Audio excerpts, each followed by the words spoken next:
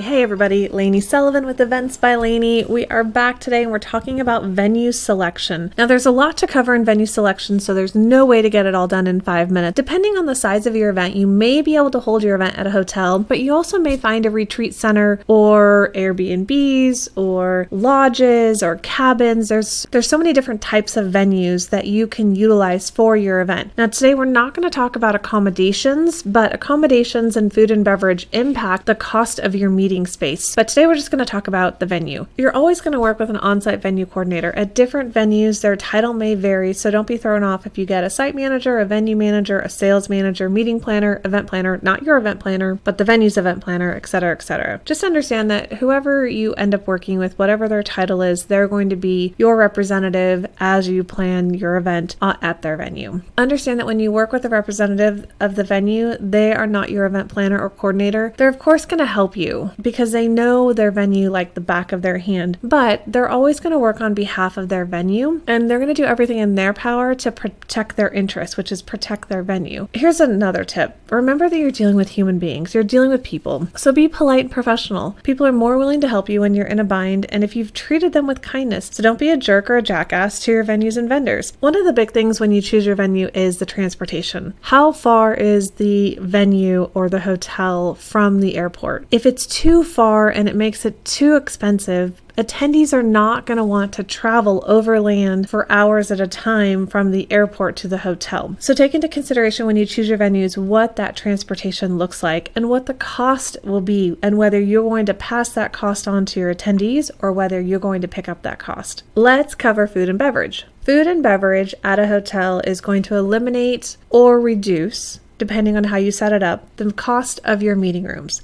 If you do food and beverage at a Airbnb or at a lodge or cabins or a smaller venue where they don't have a kitchen or staff on site, you're going to have to bring in an outside catering company or a restaurant to handle your food and beverage. But if you're doing it through a hotel, you can negotiate the contract to reduce and eliminate your meeting room space with the food and beverage costs. We'll cover that more in a later audio. When choosing your venue, think about your event setup and staging. Does the event provide staging, AV, lighting, etc.? Some do, some don't. Again, depending on the type of venue that you're looking at and the type of venue that you want to create and the space that you want to create, some venues will have it, some venues won't. If you want staging and lighting and rigging, the venue normally has on-site services provided, or they'll have a contracted provider for you to use. There may be an additional opportunity for you to select your own vendors, but that's part of your negotiation process with each venue. Take note that when you're working with a venue, they may require that you use their preferred vendors, and you won't have a choice about it. So just make sure that you ask that question.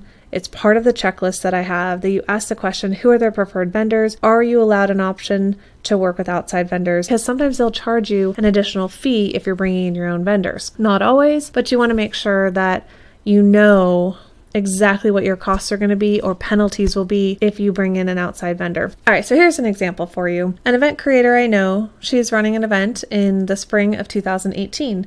She wanted to have Wi-Fi at the event. Well, the venue is going to charge her $4,000 in Wi-Fi costs. $4,000 for Wi-Fi, or she can bring in her own supplier. So she can choose, and I don't know all the terms of it. I don't recall all the terms of their contract, but she can choose to either go with the $4,000 Wi-Fi cost, or she can bring in her own vendor. She still has to pay a fee to bring in her own vendor to the venue, and she has to pay the provider, but it's still most likely going to be cheaper than paying the $4,000 to the venue. You have some options like that, but pay attention to these costs because they do rack up really fast. So when you're shopping for a venue and when you're doing site checks, there's really a lot to cover. I haven't even covered probably 1/10 of the items that I go through when I work with a venue and when I'm talking to a venue. So what I have done is I've given you guys a quick start venue checklist. You can go over to eventsbylainey.com/knowledge-base and get the quick start checklist. Guys, this has been good. There's so much information. There's, like I said, no way I could cover it all, but drop your questions in. I'd love to hear from you, what you've got, what questions you have. I'm happy to answer them, and I will see you on the next episode.